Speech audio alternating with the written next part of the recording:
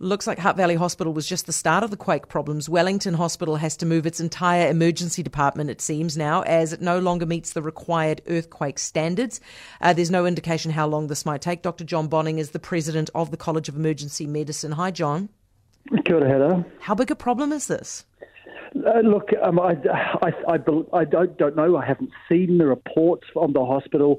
I think it's borderline, possibly brought to light by what's happened in Hutt, and I don't believe a complete rebuild is in the offing. It's obviously an issue, but potentially could be seen as an opportunity, not a threat.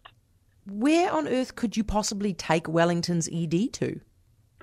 So it is. I haven't seen the report. I'm not an engineer. I believe that it is something like 34% of the standard required, and so I believe it's more of a reconfiguration of hospital facilities rather than a complete rebuild. A complete rebuild of an emergency department from planning to moving in takes about 10 years, so that's not going to happen.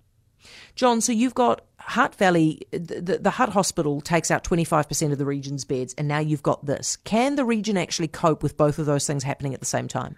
Well, it's obviously a bit of a perfect storm. It's ward beds that have gone out up at the Hutt Hospital. Their emergency department intensive care unit, for example, are staying open. It's not without its problems, obviously, and this is the emergency department in some of its buildings. Yes, look, it's going to be problematic, but I do believe that there is a reconfiguration plan in the offing, and that there'll still be places for the patients to be looked after.